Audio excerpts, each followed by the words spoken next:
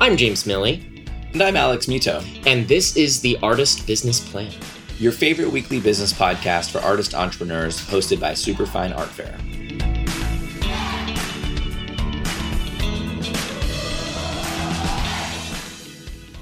Hello, business artists. You are listening to the Artist Business Plan, which means you are certifiably awesome. I'm James Milley, co-founder of Superfine Art Fair. We're the most widespread art fair for independent artists in the US and one of the top resources for all things related to building your very own thriving art business. Today, we've got William Atkinson here with us. William is going to talk about his background as a street artist and the influence it had over his career. I'm very excited to hear what he has to say, but first, I've got an amazing offer here just for you ABP listeners. New York City, San Francisco, Los Angeles, and yes, Miami. These are just a few of the places where you and your art can meet your next collector when you sign up and exhibit with us at Superfine Art Fair. Join the #1 art fair for independent artists as we travel across the United States, reaching thousands of qualified in-person art buyers at every single fair.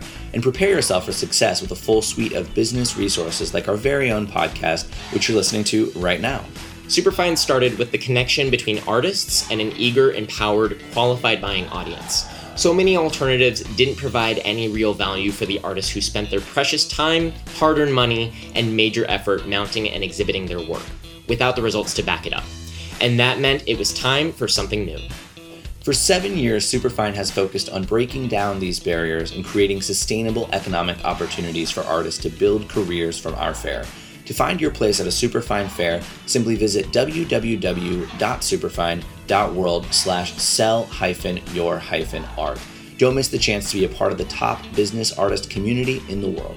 And when you mention the Artist Business Plan, you'll receive a $150 credit on your booth, no matter what size or city you choose. So that's $150 off. Just go online to www.superfine.world/sell-your-art to set up your qualification call with James and get started selling your art with Superfine today.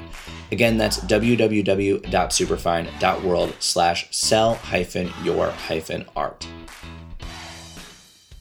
All right, so we are back here with William Atkinson. Contemporary artist William Atkinson has been creating art for over 10 years. Working in his early years as a street artist under a pseudonym, William sought to use his distinctive blend of abstract expressionism, street art, and graffiti assemblage to anonymously create public discourse.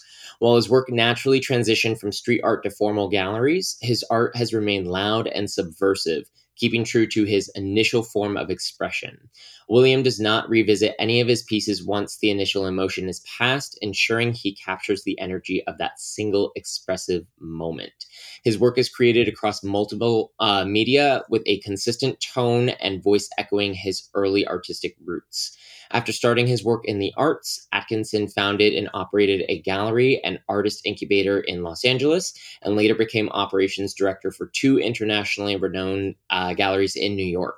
Today, Atkinson still believes that education is the key to success and weaves it into his daily practice. He works out of his studio based in Dallas, Texas, where he lives with his wife and child. Welcome to the Artist Business Plan, William. Hi, good morning. Thank you so much for having me. Such a wonderful introduction. I hope I can live up to that. I'm sure you can. But yeah, thanks so much for being here. We should just end it now. That was great. Well, you're the one who's doing all of that. So I'm just reading about all of your hard work. So now, before we get started, William, I just want to ask you something that I try to ask all of our guests when they come on to help our listeners get to know you. What is the earliest memory that you have of art? That's a great question. And I've been kind of searching through my memories to really dive back there and find it. And the one that stands out the most for me is when young, I don't remember the exact age, but one of the few vacations that we took as a family. I believe we were in San Francisco, and my mom was insistent on taking me to these gallery museum exhibitions. And there's this very special museum exhibition about Impressionist paintings. And she was telling me, like, this is important. Like, you've got to go see this. And we're doing it. I was like, sounds great. Like, I have no idea what you're talking about. No, I was just a little kid. And then we, to go through the process of buying the ticket and getting the map and going through the museum.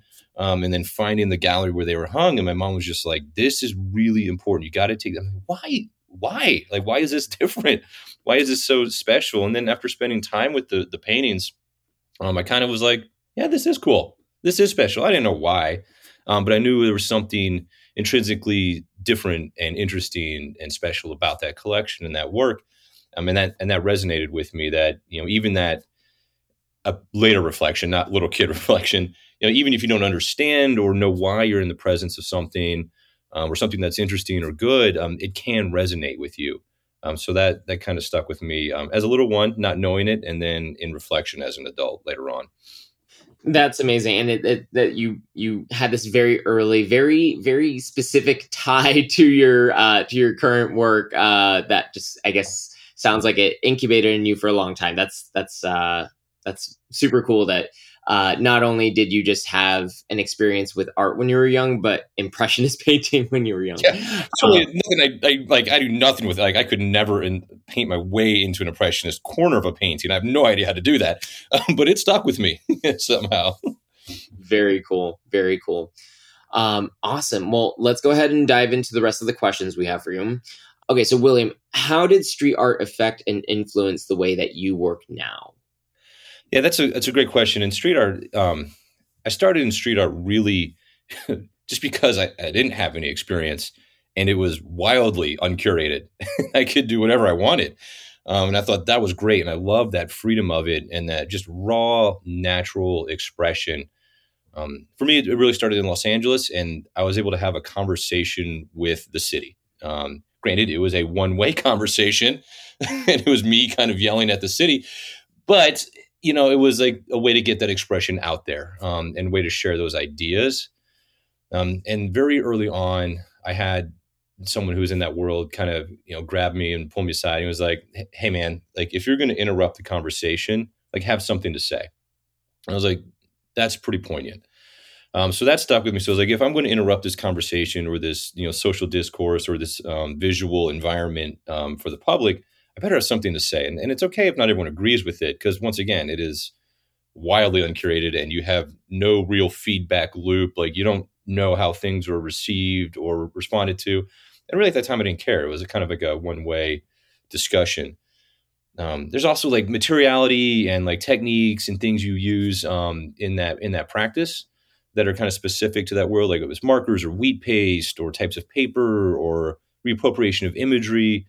And then there's the aspect of, once you put something on the street, like, you get one chance, like that's it.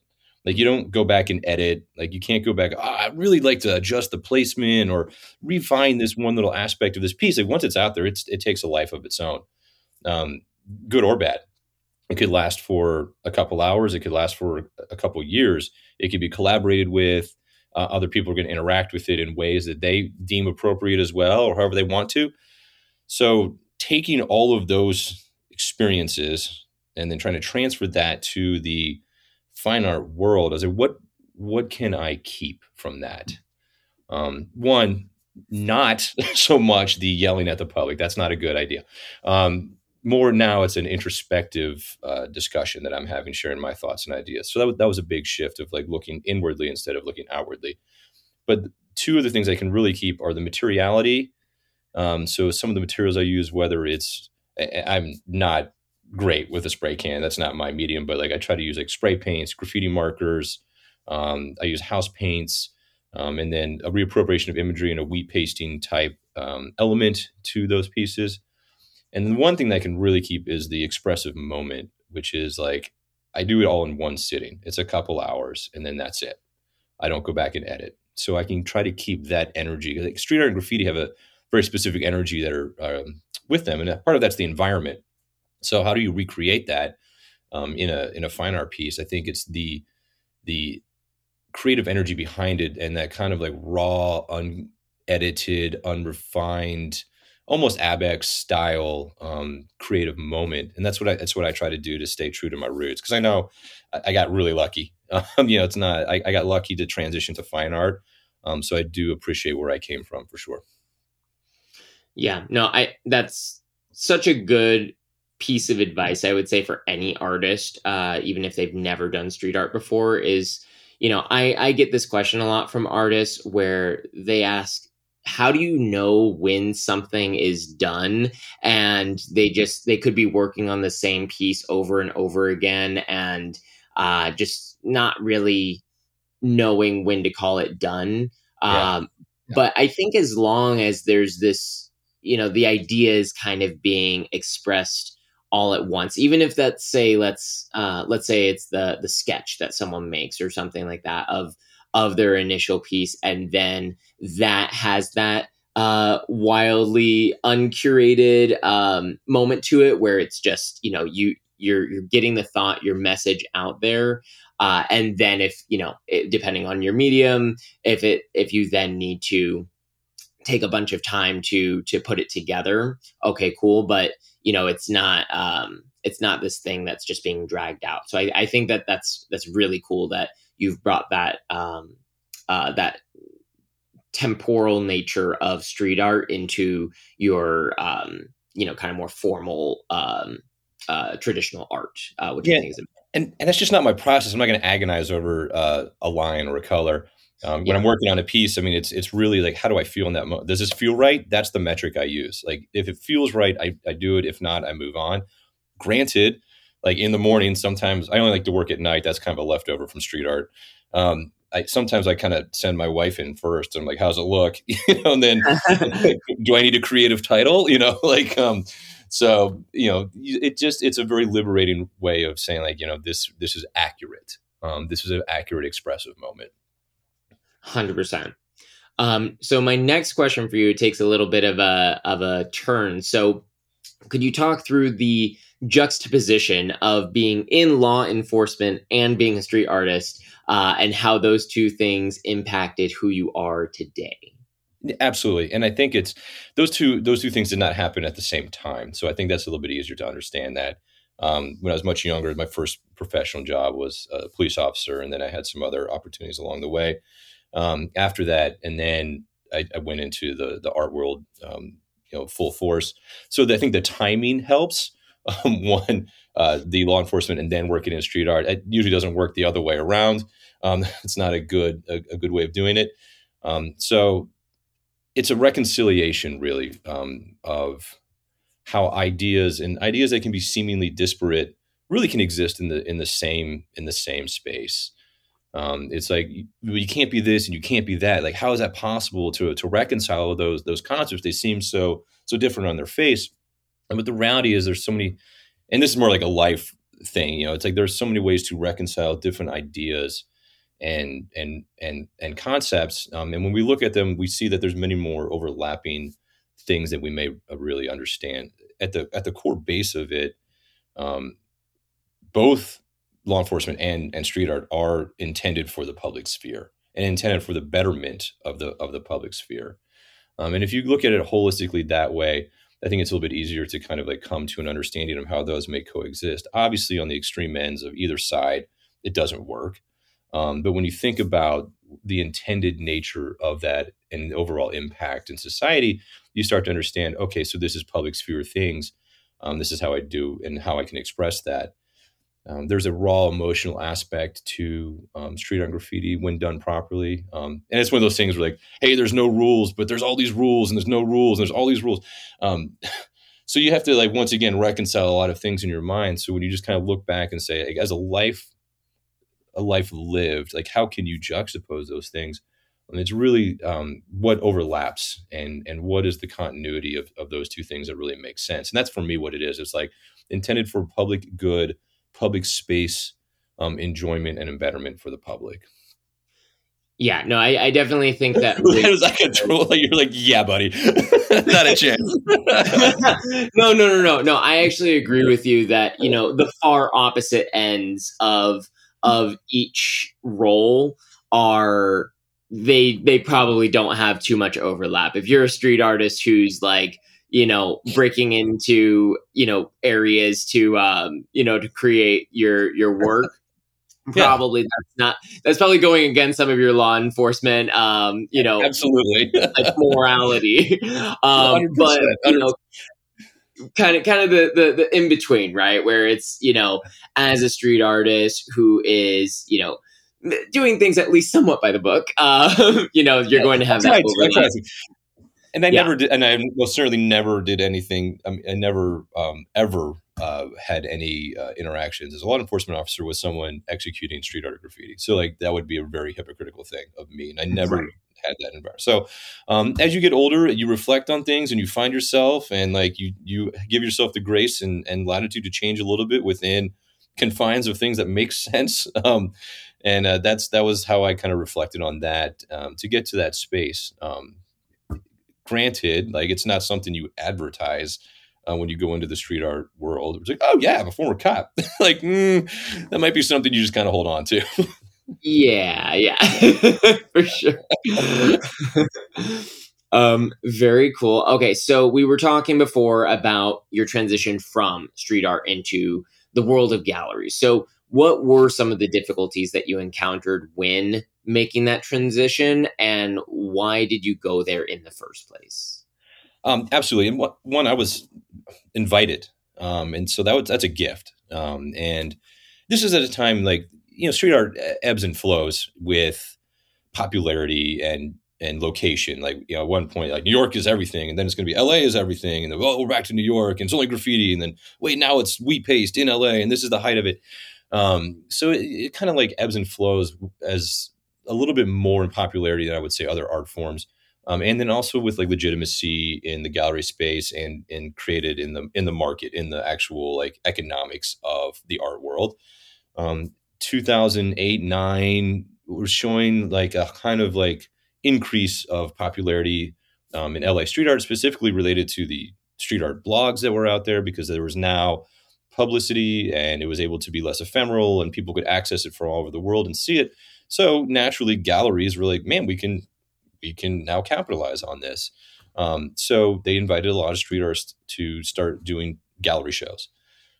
I was really lucky that I got invited to some galleries that were actually very thoughtful as to, how we're going to do this, or so DIY. It didn't really matter. It was like, we can just figure this out.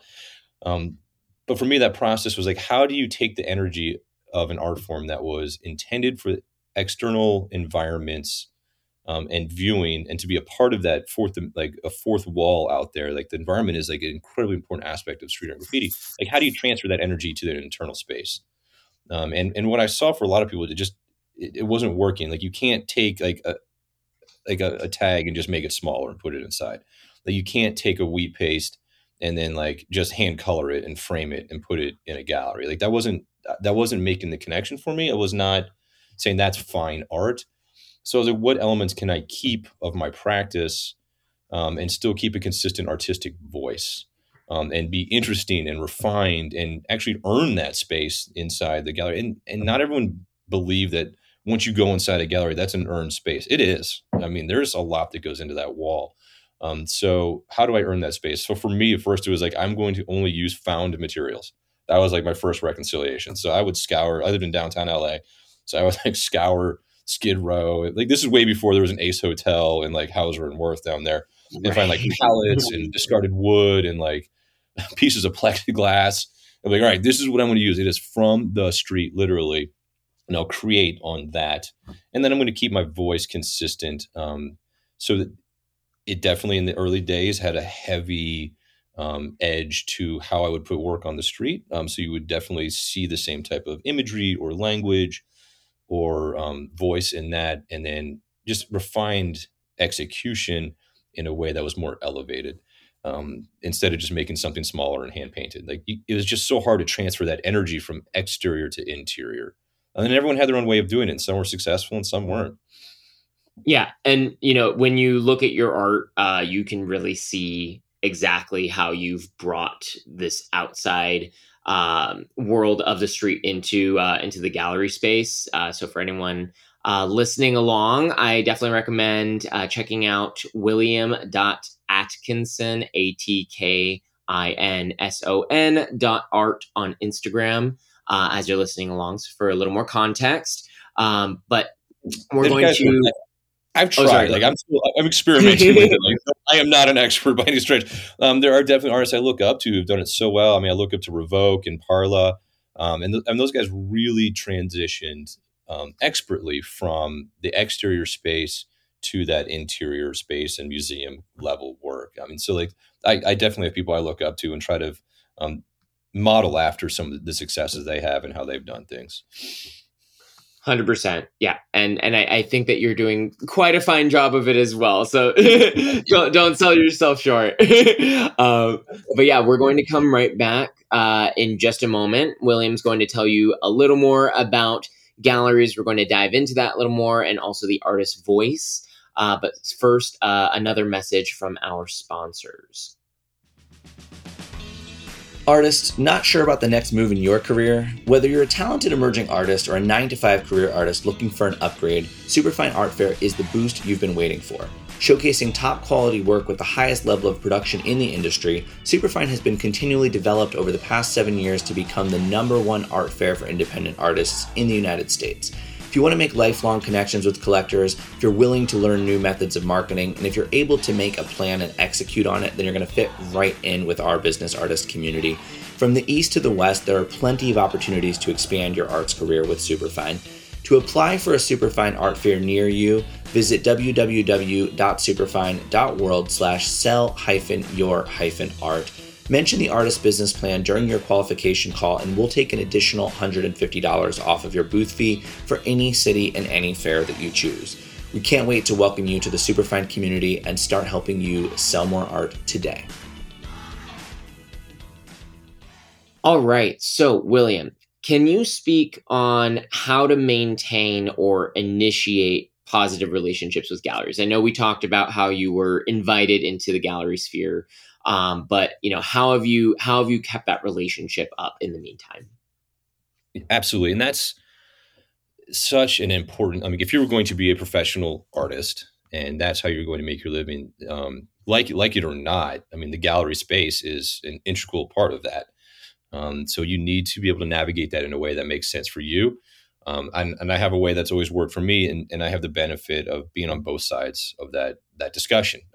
Having my own art gallery incubator space, working in New York galleries, and then being an artist as well. I've had a lot of perspective and vantage points on that.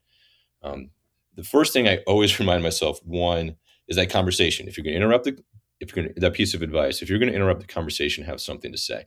So if you're going to do something for a gallery, there should be intention behind it. And I'm not here to be the arbiter of what intention is. It could be like, hey, I liked blue on that day. Awesome. Great. Okay. Give them something to work with and show that you have intention in your work.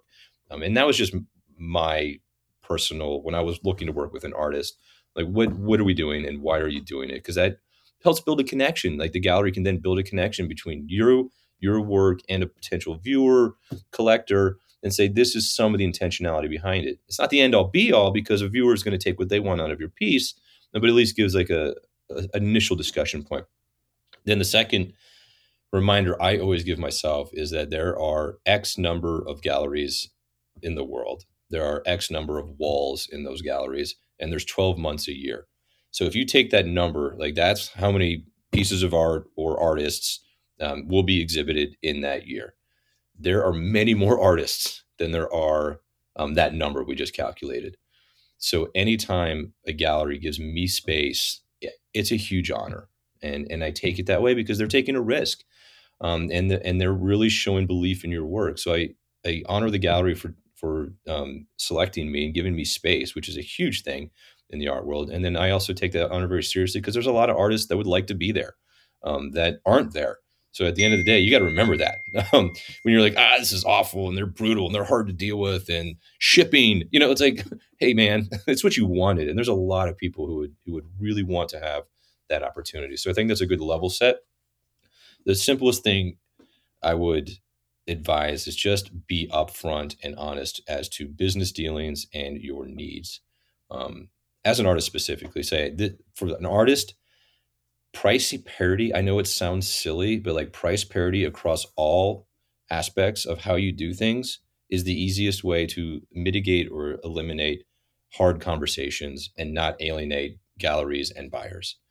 I know it's tough because galleries take percentages and sometimes there's a studio visit and I need to sell a piece. Like I get those dynamics, but at the end of the day, to be successful, You need to have a consistency of pricing that makes sense to collectors, because that's the biggest fear that people have is like, how do you get this number? And like, why is it worth that? So if people come to you and you say, nope, this is my collection of work, no matter where you buy it, this is the price. I'd love to refer you to my gallery, or we can do it here. Like, depending on the contract you have with your gallery, whether it's an exclusive, they have your work, all of your work for a time period, or just a show. You say, man, this is it. And no matter how you do it, this is the price. And that makes everyone feel just a lot more at ease. And it also makes galleries feel a lot more at ease, especially if you're referring people to them that they should be handling the process for you. One, I loved handing, like, go handle it, gallery, please take this person. So I think that's a wonderful way for me, even if it's a studio visit and as a body of work or a body of work that's similar, I'm always like, yeah, please allow me to refer you to my gallery. They handle those things for me and I'm happy to do it. I know that's not everyone's ideal, but that definitely builds a confidence and a relationship in an appropriate professional manner. And then be professional. Like, I know it's so silly to say that, but it's like, build a timeline. Like, everything you do is a representation of you and your work. So it's like, everything needs to be shipped properly, framed properly, on time, like photographed properly. Those are all details that matter when it comes to the world of aesthetics and professionalism. And not everyone's great at that stuff, but always do your best to have that and put that foot forward when it comes to the art world. There's some very valuable nuggets of information that you're sharing here, but definitely kind of going backwards, I guess, with being professional. I mean, you don't want to end up being the stereotype of an artist where it's like you're completely disorganized and you're making that gallery's job completely difficult.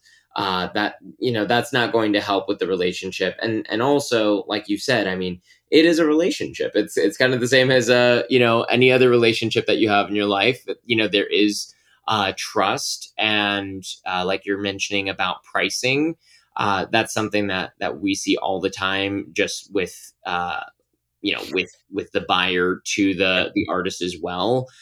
When it doesn't feel like you can trust the price, or that it's going to stay the same, it makes it a lot harder to even rationalize it having any price to it, because it's exactly. And if you're a professional artist, that's the definition of professional. It's like, I receive money for this thing. It's like, I'm not keeping my amateur status to compete in the Olympics here. It's like, I am a professional to earn money, and that's how that's done. So like, that is an important aspect of it. And I know people don't like to discuss that, but that's why it's there. So like, we can all continue to make art and have a living and an existence. And there's a good way to do that. I think another, like, when it comes to that, is also like a cogent, coherent pricing structure that does not have like jumps or weird, like I see artists all the time, like, oh, their price jumped by a factor of 10, or they, it's like, why? I mean, like, why? Like, have a cogent, coherent process of increasing your price in a way that makes sense, not only to collectors, but to the galleries as well. And that makes, in the long run, that is such a better way of doing things, because you'll get everyone there at the end of the day. Unless you have like a breakout thing or an auction record where it's substantiated by secondary market sales, then that's makes sense. It's cogent and coherent. But to be like, someone wrote an article about me, I need to add a zero, like that's not going to do you a lot of good in the long run. Right. Yeah. And I mean, those breakout auction sales, if we're kind of going back to that, the calculation of how many gallery walls there are in the months of a year. I mean, that's an even smaller number. Yeah, absolutely. So the rules that apply to someone who is, having some outlandish sale at an auction probably don't apply to you unless you've had that breakout auction. And then, good on you, man. At that point, I don't know why you're listening to a podcast about exactly. You should not be listening to me. You're just on vacation. You should be making work, not listening to me. I mean, like, yeah. Right. And we could do a whole, like, the secondary market, we could do a whole podcast on that. I mean, that's a whole other professional side of it. But like, I think, the coordinated and concerted effort with that gallery, where it's like clear expectations up front, and look, they're people. So you got to remember, like, if they have a choice to work with somebody, like they want to work with someone who's consistent and reliable, and you can be consistently bad. That's fine. But like consistent and reliable, and they know what to expect versus like, man, I have no idea what's going to happen when I try to work on this commission or complete this sale or get this shipment done. So just remember that they're people too, and they're going to work with someone that they have a solid relationship with. Yeah, yeah. And as you know, as much as it is about the quality of your art, you know, I've experienced it when speaking to artists where, you know, if you are difficult to work with because you can't, you know, you can't Yeah. provide a piece when they're expecting it, or you are being kind of under the table with sales that go against your contract with that gallerist. They're not going to want to work with you, even if you have the most amazing art that they've ever Yeah. you know, shown. You have to be a good partner with them. You know, the commodity I look for, like in the gallery, is like, first of all, their word has to be impeccable. Okay. And that's what's a good gallery, because at the end of the day, like someone's going to come to them and say, like, why is this artist's piece good? And they're going to render an opinion. It's not fact. Okay. That's an opinion. There are no hard facts of like, well, this is good because of this. No. So their word of impeccability being like, I do what I say what I do. As a gallery, like we do not monkey with pricing. We don't do odd things when it comes to money. Like, and we are consistently have an impeccable word. And that is our standard for what is that threshold into the art world. That's what I look for. So I try to return that favor to them if they represent me in that way. Because I don't want to work with someone who's not of that standard. Yeah, absolutely. All right, shifting gears a little bit. So you've talked about the idea of the artist's voice previously. So what are some ways that an artist can keep their voice consistent? Yeah, that's a great question. And like when I say consistent voice, I mean, it doesn't mean like you have to do the same thing over and over and over again, like a factory. And I see people who do that because it's very successful. And I see people who want to change and experiment, and you should always follow your creative instinct as an artist, 100%. The example I try to give for a group of people who've kept their artistic voice no matter what are the Beastie Boys. Okay, no matter what genre of music they are playing, punk, hip hop, rap, instrumental, jazz, it doesn't matter. You always know it's the Beastie Boys. There's something there that is intrinsically them. So I say, find that about you. Like, find what is intrinsically part of you or your creative process or the expression that you want to have in this world, and keep that. Don't be afraid to experiment by any stretch of the imagination. You should. You need to. That's why we're here. But keep something that always is you as kind of that marker that says, "Oh my gosh, yeah, that's his or her art." Like, yeah, obviously it gets so different and so interesting, but I can tell it's them. I think that allows you, the artist, to have that creative freedom to explore as needed and as you should. I think it also allows galleries to like have a few signposts of like, well, you can see this voice or consistency in the work, even though this is sculpture and they were doing printmaking before. Like, you can see that there is a connective fiber here. And then for collectors or viewers or whoever you're presenting your work to, like I think that's also an interesting a discussion point in a way to kind of anchor their thoughts when it comes to your work, because people are just trying to understand why is the artist doing this, like why did they do that, or how is that possible, or what is their thought process. So that consistent voice across whatever you do and helps kind of anchor that conversation a little bit. And I know there's gonna be a lot of disagreement with that, and that's fine. And that's totally okay. Like, be free, do what you want.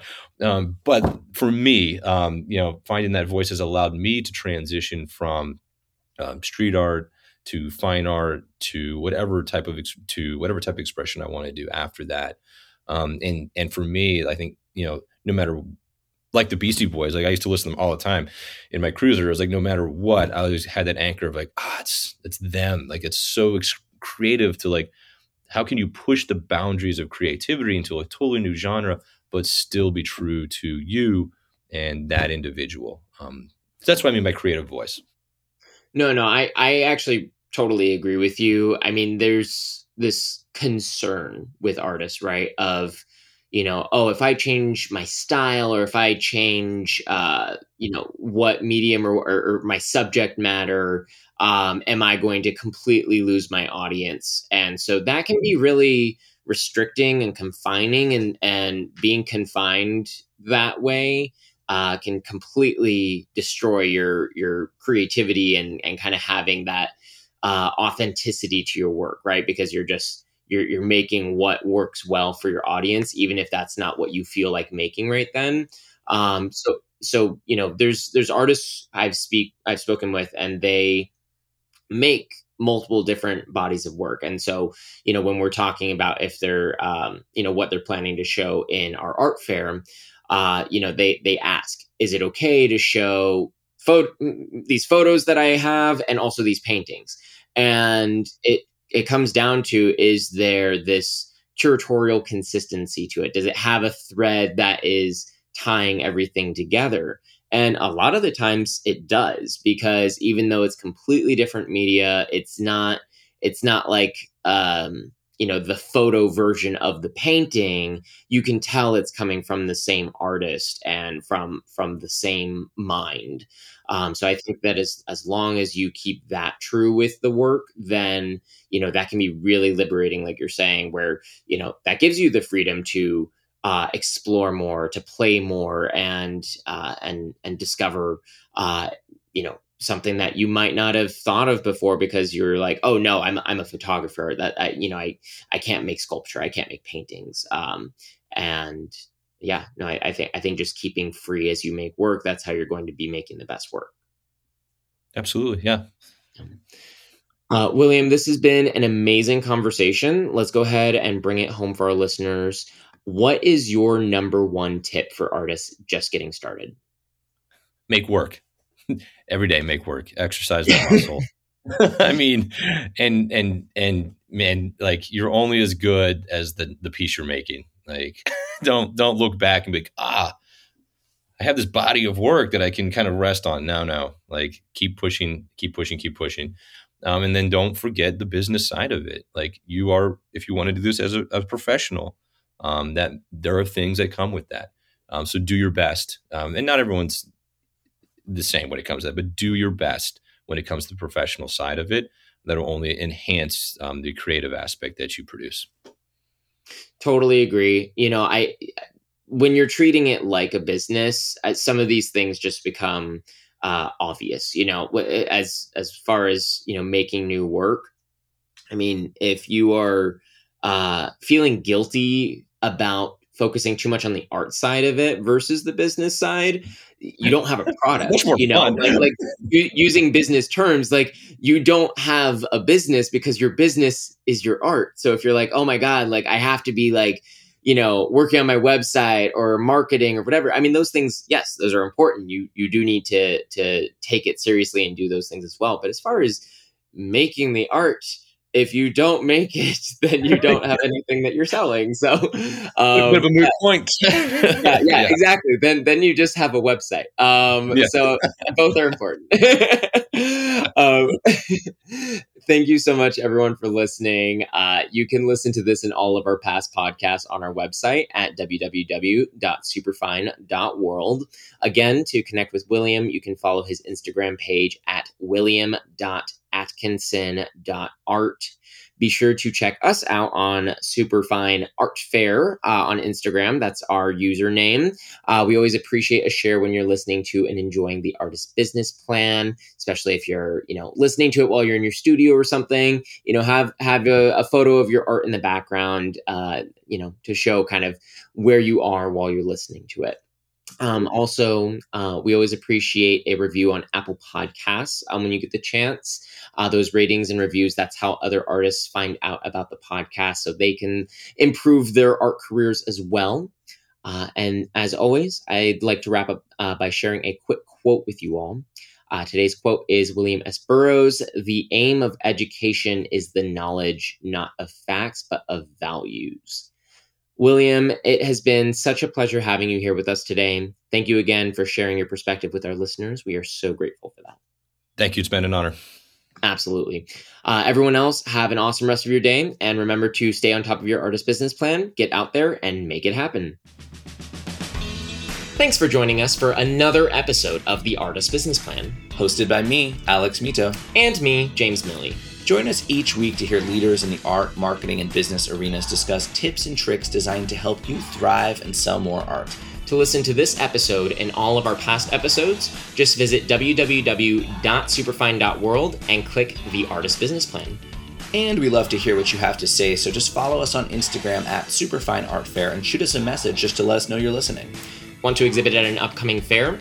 Go to www.superfine.world/sell-your-art.